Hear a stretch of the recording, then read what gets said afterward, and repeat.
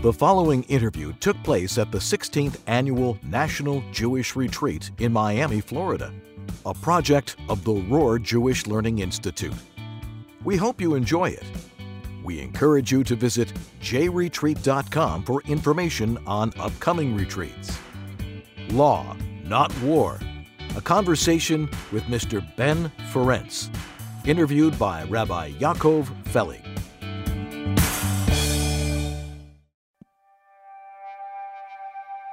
In 1920, a baby boy named Beryl was born to Jewish parents in a little peasant cottage in Transylvania. Within the year, however, the family fled the country to escape Romanian persecution of the Jewish population in the aftermath of World War I. Growing up in the Lower East Side of Manhattan, Ben Ferencz didn't speak English until he was 8 years old. But once he did, he would wield the power of language to bring to light the worst atrocities of the 20th century and bring some of its perpetrators to justice. With his Harvard law degree in hand, the Pentagon sent Benjamin to Germany to prosecute his first ever case, one that has been called the largest murder trial in history. The Einsatzgruppen were task forces moving behind the front lines, and their only purpose was to kill Jews, minorities, and opposition. So they were really like killing squads.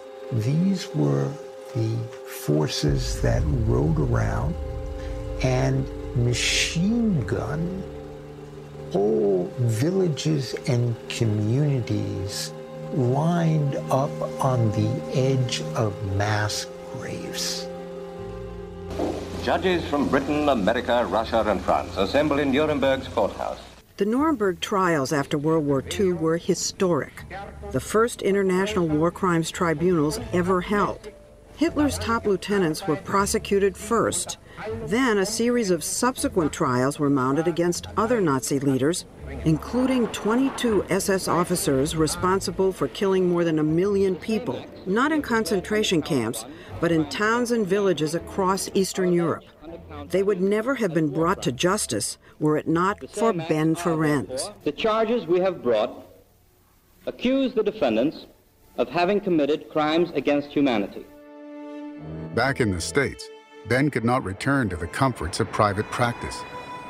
Propelled by trauma and despair from what he had witnessed, he set out to help create a more humane and tranquil world. His pen was his weapon, and his tools were his books, lectures, media interviews, and university courses. The fruition of his life's work came in 2002, when the International Criminal Court was established in The Hague. This is a historic moment in the evolution of international criminal law. He is the story of how one individual has tried to change the world.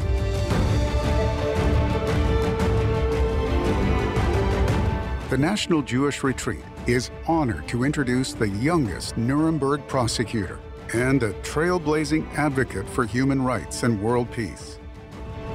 Please join us in welcoming Mr. Ben Ferencz.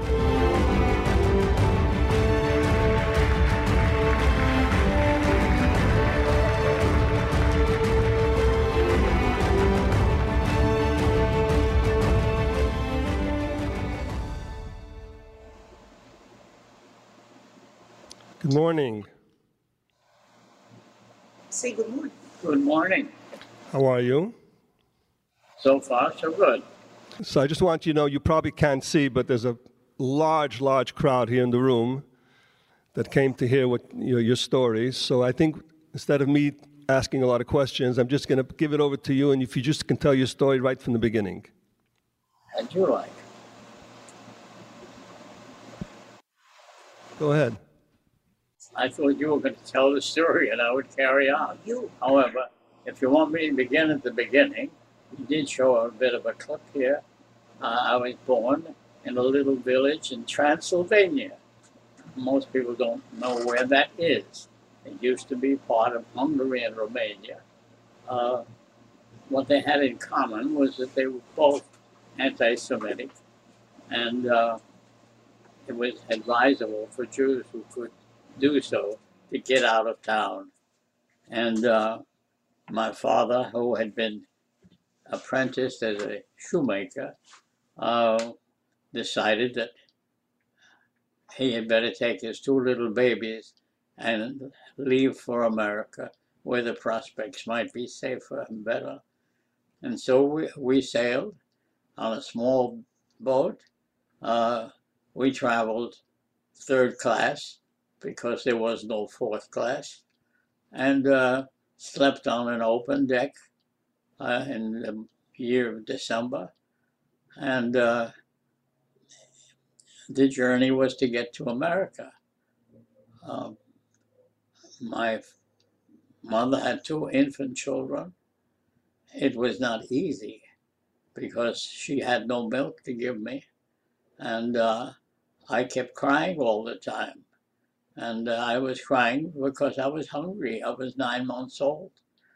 My father got so unhappy with his inability to get some sleep that he at one point threatened to throw me overboard.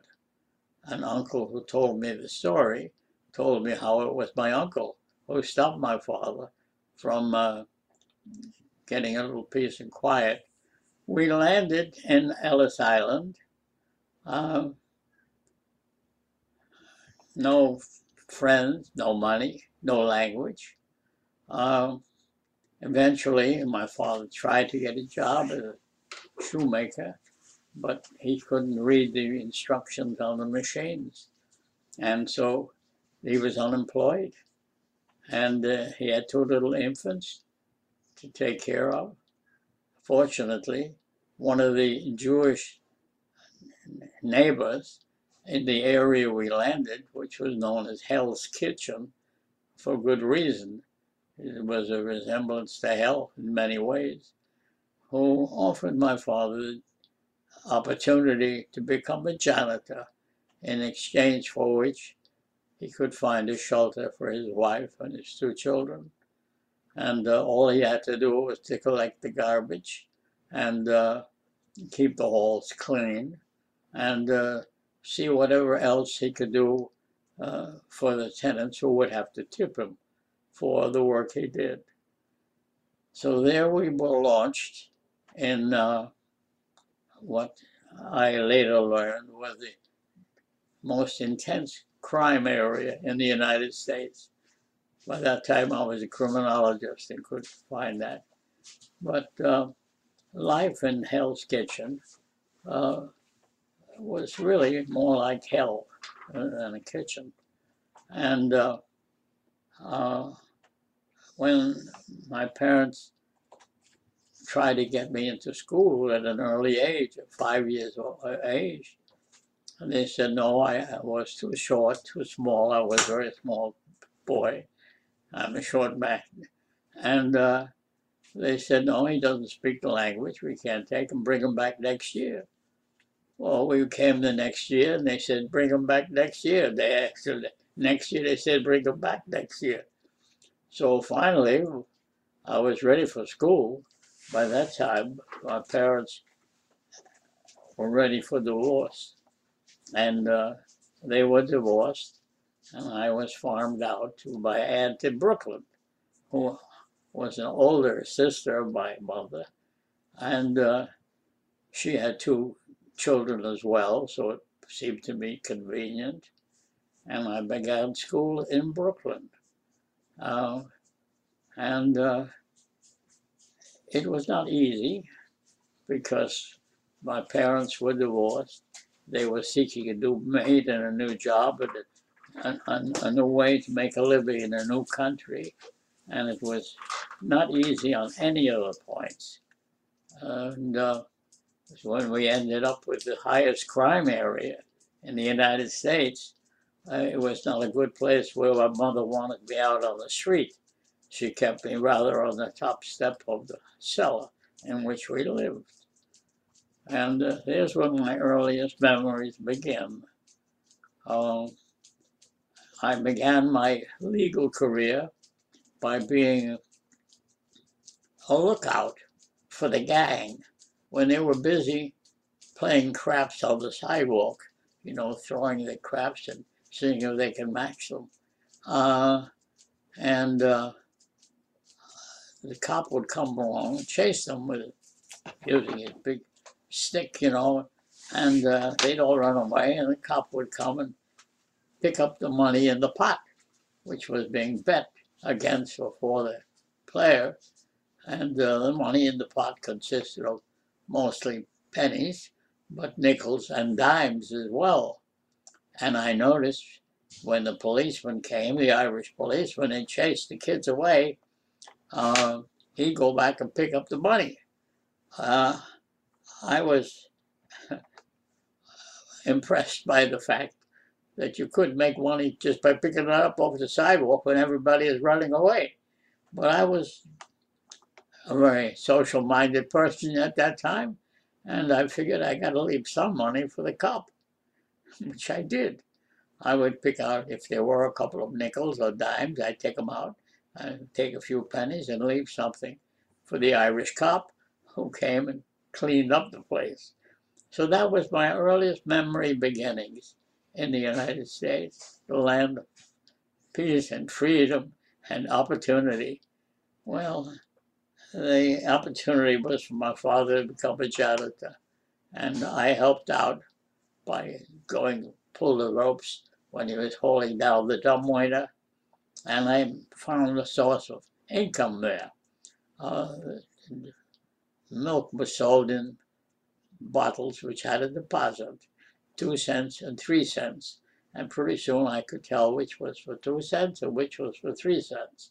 And when the dumbwaiter came down into the cellar, I would pick up the bottles which had the deposit on them, and I'd save them and return them to the store, and for which I usually got some 2 cents or 3 cents cash, but sometimes they just let me take a bar of chocolate or something like that. So it was my early introduction into the real world, and what you have to do to survive. It doesn't mean that everybody who's listening to this has to go out and pull the dumbwaiter down and carry out the garbage, but it gives you some idea of the setting. And it was pretty rough. My parents had nobody. They had a lot of quarreling about money, and they finally decided that they better change partners. So they were divorced when I was about 6 years old. And I was sent to live with my Aunt Fanny, a sister of my mother, who had a house and a husband in Brooklyn. And so I was farmed out to Tante Fanny, as she was called. And she had an older boy and a girl, so we had company. And I started school there, really. But I didn't even finish the first grade when both of my parents were able to find a better mate than they had been betrothed to when they had been first wed. And I was able to move back to my mama. And my mama then lived in Manhattan. And I started school there in Public School 80 in the Bronx. And one day, my teacher, my first grade teacher, asked me to bring my parents in. She wanted to talk to them. I thought, what have I been doing now that's wrong? And I sort of guessed that they wanted to complain to my parents about me. Well, my father was gone. He was with a new wife and raising a new family. My mother was married to a man who was an iron worker, and he was working. And my mother was also working as a seamstress. She was good with a sewing machine, but she had to make herself available, so she came to me to visit Mrs. Connolly, who wanted to talk to her.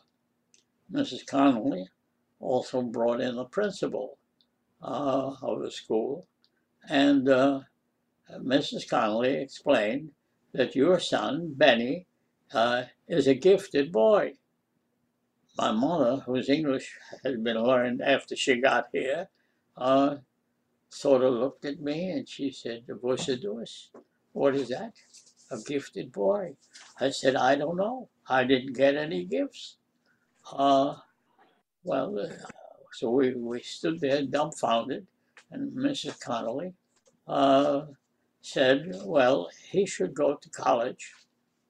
My mother said, "College?" Well, we didn't know anybody who went to college or what that was for. And she said, "No, he's a gifted boy and he should go to college." And my mother said, "Well, if you should go, if you think so, how do we pay that?" And she said, "No, we have a high school where you don't have to pay. It's called Townsend Harris, named after an American diplomat. And Townsend Harris High School, you don't have to pay anything. And if you pass the course, you will then be admitted free to the College of the City of New York. And you'll go to college." Well, we didn't know anybody who went to college. That was beyond our wildest dreams. We didn't understand what it was all about. But my mother said, "Is this good for a boy? Is he for Benny? Is this good for him?" And the teacher said, "Yes, he is a gifted boy and he should get on with his education. And if he passes here, as he will, he goes to Townsend Harris High School, which is a special high school for gifted boys, not girls, mind you. And if he gets through that, he will be admitted automatically to the College of the City of New York, and you don't have to worry about any tuition expenses." Well, my mother didn't quite understand most of what she was saying, and I didn't either. But we said, yeah, yes, of course. And so off I went from Hell's Kitchen.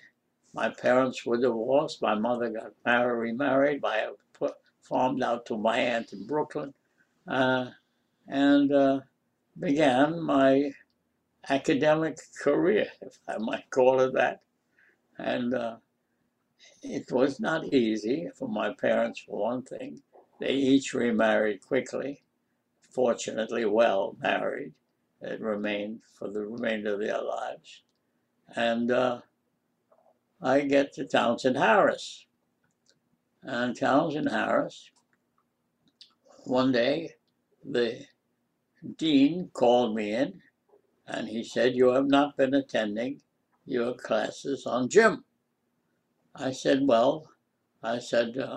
I get picked up by my stepfather then and taken home because Townsend Harris was on 23rd Street and we lived up further in the Bronx.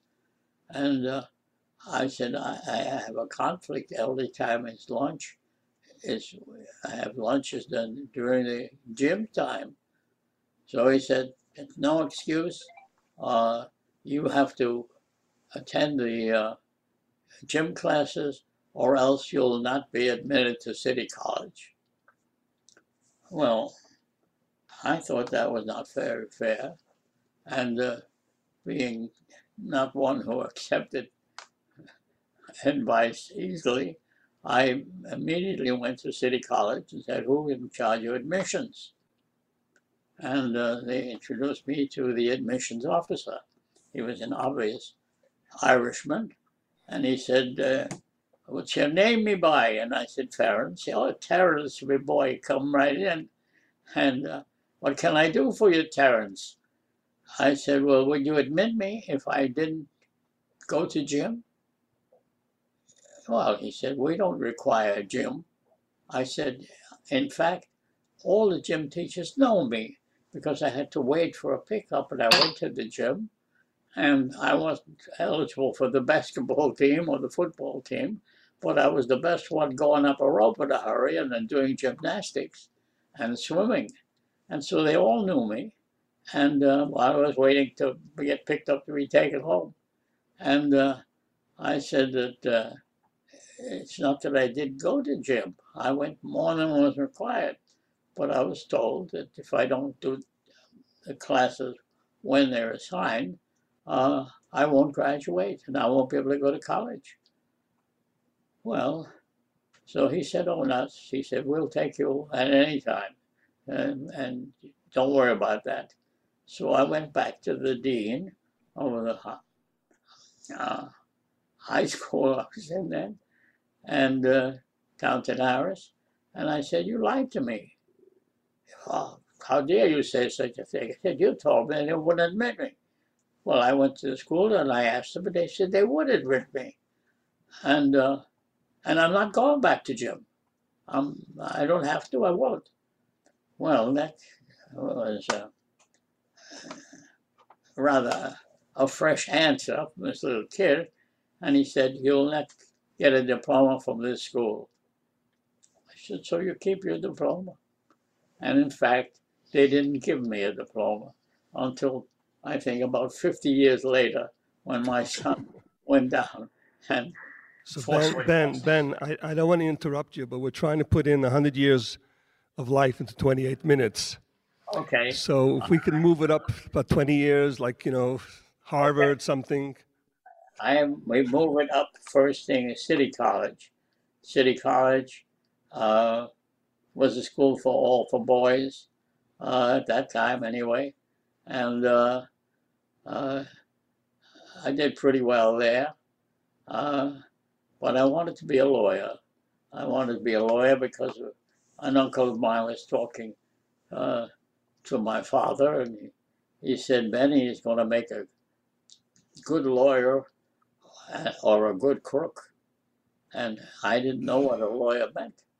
I knew what a crook meant because I was associating with crooks every day. And so I decided I wanted to be a lawyer and not a crook. And I went to the College of the City of New York. I did pretty well there. The things I flunked were language. It was French. I didn't know anybody who spoke French. I didn't see why I should study French. And trigonometry. I didn't know anybody who knew how to spell it even, or I didn't feel I needed to do that, so I flunked that. And I was called in one day and said, listen, if you don't sharpen up, you're going to flunk out of here. Oh, I said, I didn't know that. And so I began to study trigonometry and French, and I got pretty good on it. Je parle français maintenant. I speak French now, and I did pretty well once I applied myself to it. However, we go into college, and I knew I wanted to be a lawyer, and I asked what was the best law school. I thought it might be Brooklyn, which was nearby. And they said, no, the best law school is Harvard. I said, Harvard? Where is Harvard? I didn't know anybody who went to law school or even went to college. And they said, well, you apply there, and if you get admitted, you'll be a Harvard graduate. So I applied to Harvard, and I was surprisingly accepted immediately. And that was a time when the United States had been attacked by Japan and was getting involved in the war against Japan. And everybody had to register for the draft. And I, of course, registered for the draft as well.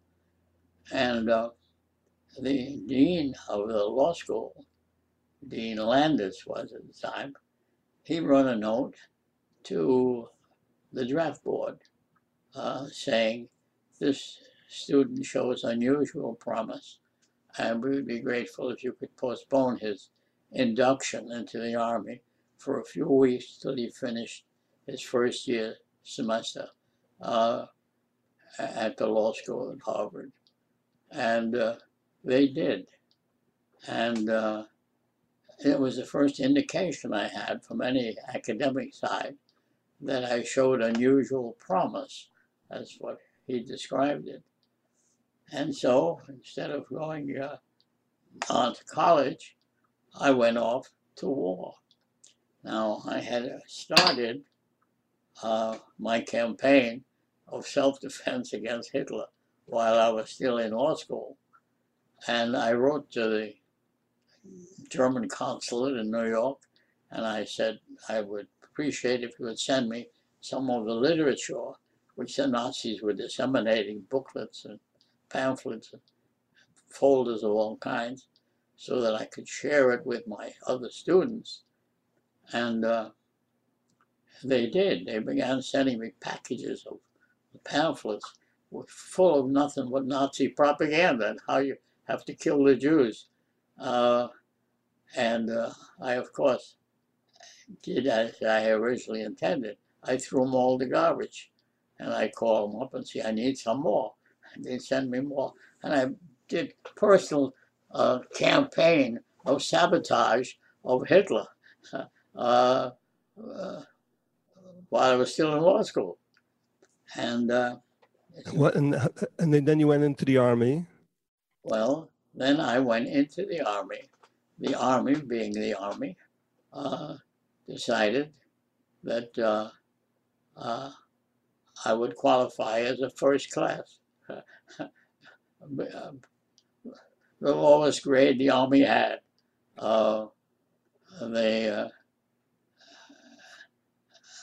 And I was supposed to, well, the first assignment, I don't want to go through my entire army career. I was supposed to study French. I didn't know anybody who knew French, or spoke French, or needed to know French. So I flunked that one too. And I didn't see why I should study anything I didn't want to know. However, I was persuaded if I didn't, they'd throw me out of school. So I knuckled down and I studied French like a Frenchman. I studied trigonometry like whoever uses it. And I managed to pass through all my courses quite well. So tell me something. How did you go from the lowest rank to a colonel, which you were, right? Well, I was more than a colonel, but I'll tell you, get me jumping from there one to the other with a big hole in the middle. Anyway, I went through high school. I did pretty well in the subjects that I was interested in. I didn't do well in the subjects I was not interested in. And I asked which was the best law school. I was told it was Harvard. So I applied to Harvard. And I was quite surprised. I was accepted. And I remember the first meeting with the dean, Dean Landis, whose desk I took over later at the law school, when he said, he said, look to your right and look to your left. 6 months from now, one of you three will not be here. They had a practice of dropping 1/3 of the law students if they didn't make the grade. And boy, we looked at each other and we were all looking a little bit apprehensive. Who's going to be left? However, I met the test. I went to the Harvard Law School. I only discovered fairly recently that they gave me a full scholarship. I never asked they never asked me for payment. I never gave it much thought. I was enrolled as a student. And it was in recent years, when I was trying to put my records together, I discovered that they had given me a full scholarship, which was very nice. So let's go to the Nuremberg trial. How did you become the attorney? When the war was on, and in due course, eventually, the Army recognized that I had talents which they needed. When I was at Harvard Law School, one of my professors did a book on war crimes, Sheldon Gluck, and I did all the research, and he published the book. When they approached him and asked for help in setting up some war crimes things, because he had written a book on war crimes, he said, go find Benny. He's out there somewhere. I was then reached full grade of private first class, assigned to the 115th AAA Gun Battalion. That means Anti-Aircraft Artillery Battalion, about which I know absolutely nothing. And it was in that capacity that the Army first came to me and said, hey, we got a request from the Pentagon to set up war crimes tribunals, and you know about war crimes, so go to see the judge advocate here and get started. I went to see a colonel who was in charge of the judge advocate section there, and he said, we've gotten this instruction to set up a war crimes tribunal. What's a war crime? I swear to you, that's exactly what he said. What's a war crime? He had no idea. I said, sit down, sir. I'll explain it to you.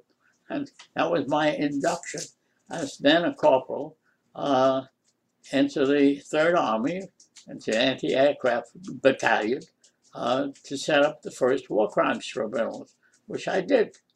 And the second man was Jack Nowitz, who was a buck private.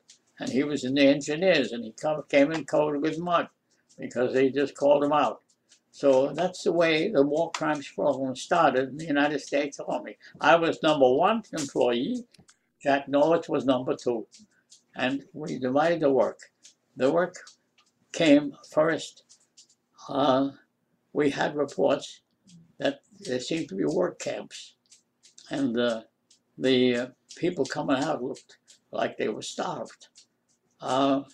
I said, well, let's get going. I jumped into my Jeep, which I acquired in due course, saying on the front, Immer line, in German, always alone. And I said, get out of my way. I'll take care of it. And I'd rush off to the camp. And my typical routine was the United States had occupied the camp. And I'd ask who was the commanding officer.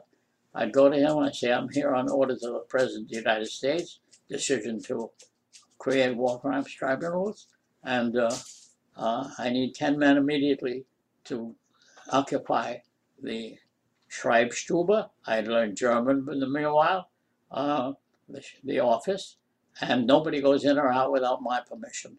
Yes, sir. I never had any insignia on my uniform. I can't do this job as a corporal or as a sergeant.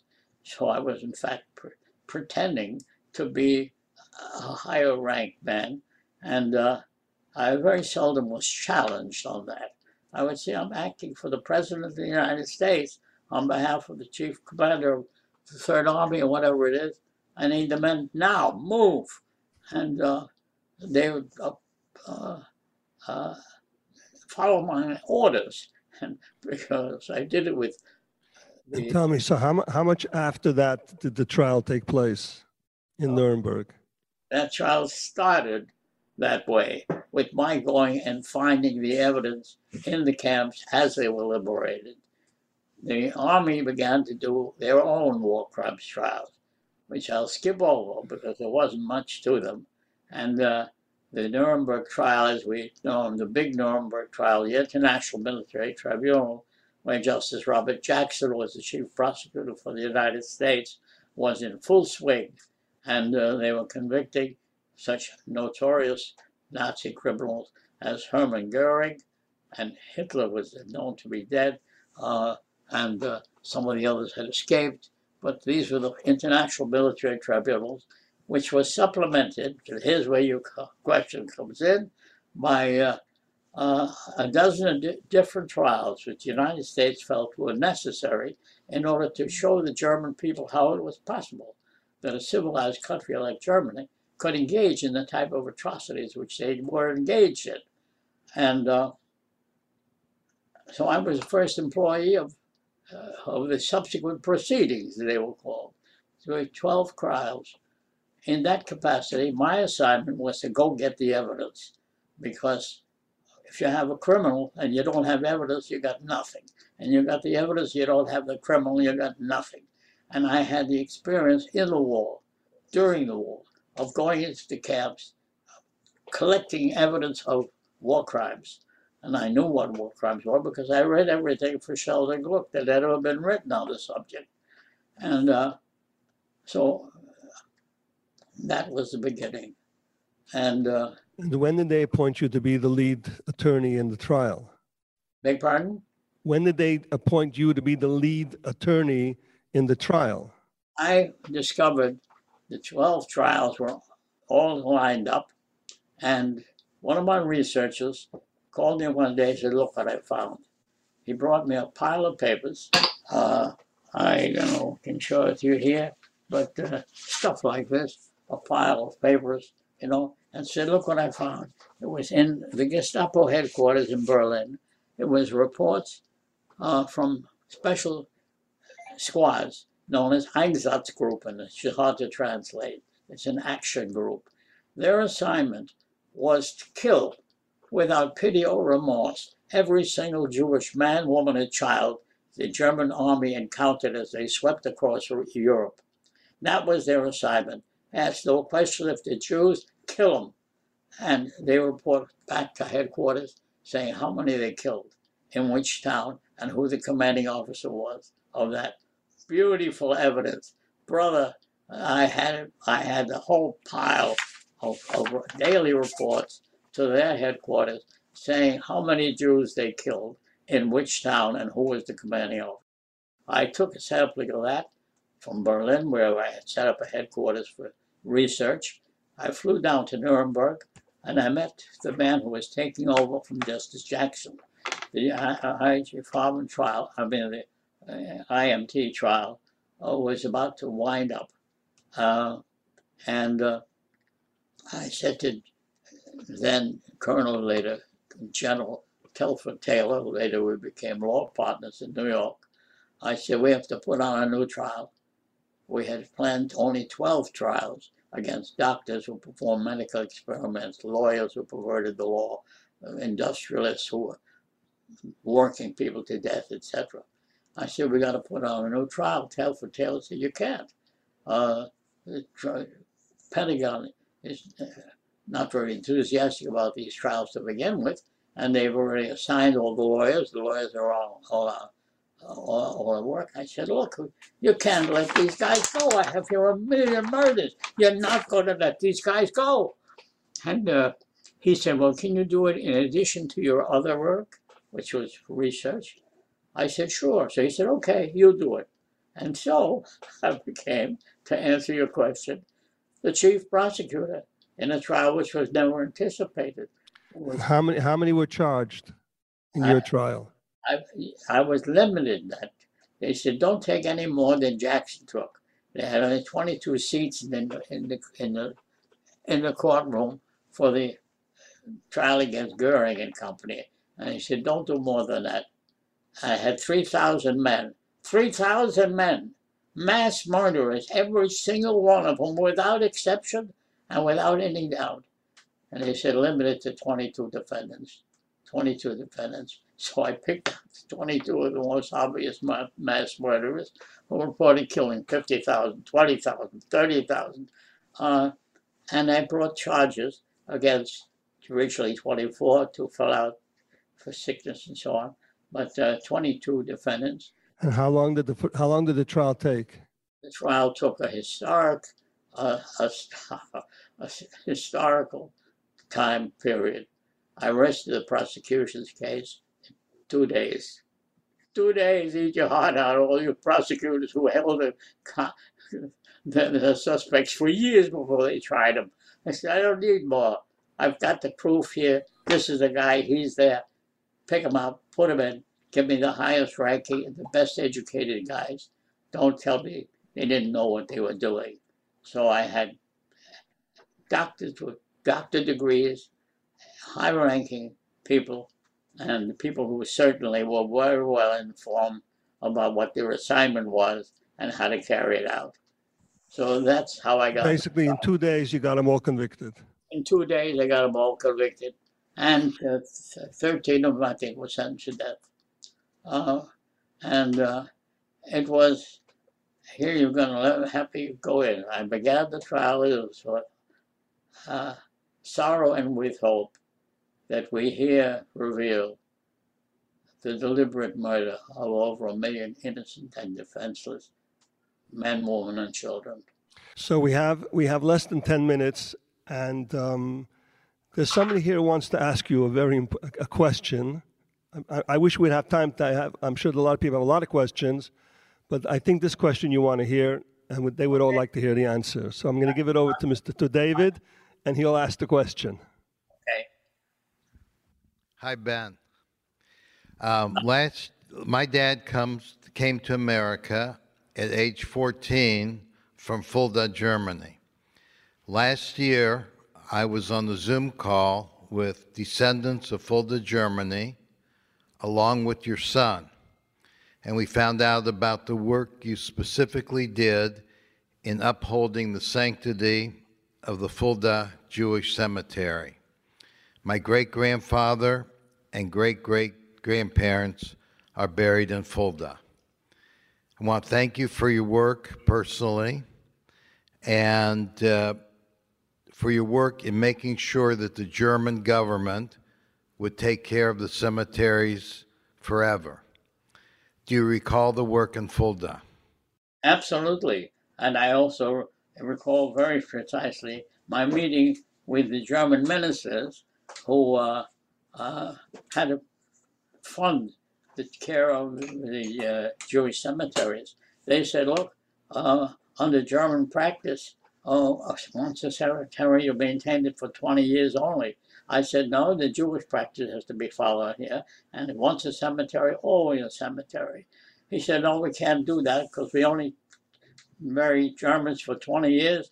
And I found down on the table some teeth I picked up at Auschwitz of murdered Jews. And I said, you want them to pay for it? You ask them. Otherwise, you follow the Jewish tradition. You don't carry on the Nazi on. And I got so excited about that. I had two assistants with me, one Hans Katzerstein and Israeli. They ran out of the room. They thought I was going to reach across and bang someone to the head. And the chairman quickly called us a recess. And 5 minutes later, he came back. He said, we accept your condition. So they agreed at that time as a result of that meeting. And I can attribute it to my anger, which is very rare, and my ability to slam on the table bones I had picked up when I visited as a guest of the Polish government years later, and persuaded them to accept a financial obligation, which have certainly cost hundreds of millions of marks in the meanwhile. And I think the Germans in Fulda and elsewhere have honored their commitment. Thank you again. It was a pleasure being on the call with you. It was a pleasure being on the call with your son. Thank you so much. Thank you. Okay, so you have 5 minutes to put another 50 years in. 5 minutes. I devoted the rest of my life to trying to prevent the crimes that I had seen and punished as a soldier during the war and after the war as a high-ranking employee of the State Department and the Pentagon. And it took a long time to persuade the Germans to accept responsibility to pay compensation.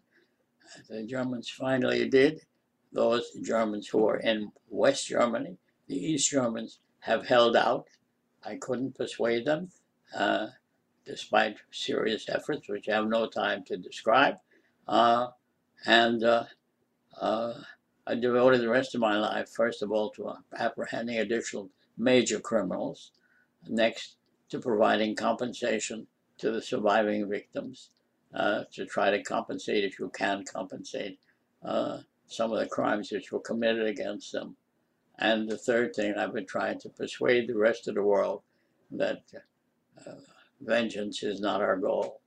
Our goal is to create a world which has human treatment for human beings and which will not follow the pattern of the Nazi government, but will treat all human beings as entitled to humane treatment regardless of their race or their color or their creed.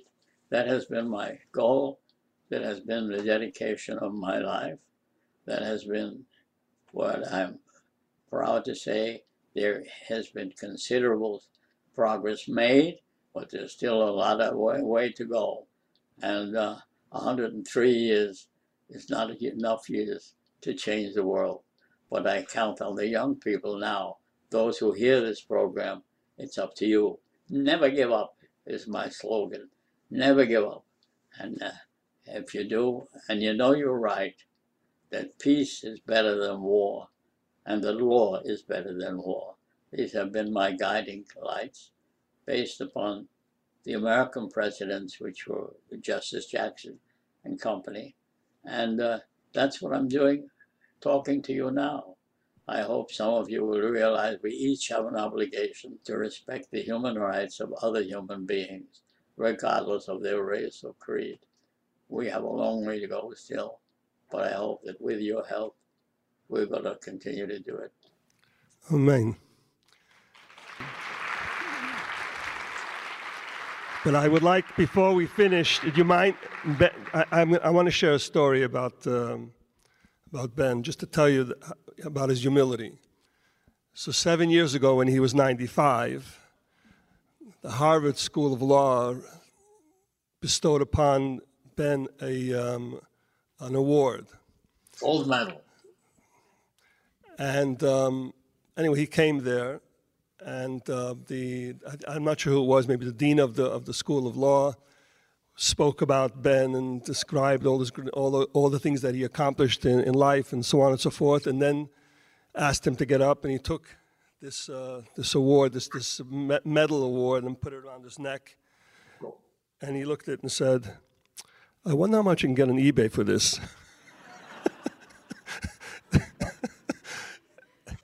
And then complained about the breakfast and said, "I hope lunch will be better." And it was hysterical. And at the end of the day, although the whole focus of that whole event, there were students there, I think all the law students of the school were there, the one thing he never spoke about himself, it was always about what needs to be accomplished, and he gave the students chizuk, he gave them encouragement that they should move on, they should move forward, and can be concerned not about making money and not about their own personal careers, but about going out there and making the world a better world. So for that, Mr. Ben, we thank you, and God should bless you. You should live another 117 till 120, so there's still plenty of time to get your stuff accomplished, and we were sorry that you weren't able to be here directly. Thank you, all members of your program. All right, thank you very much. Please visit myjli.com to learn more about JLI's multiple educational offerings, and TorahCafe.com to view highlights and lectures from past retreats.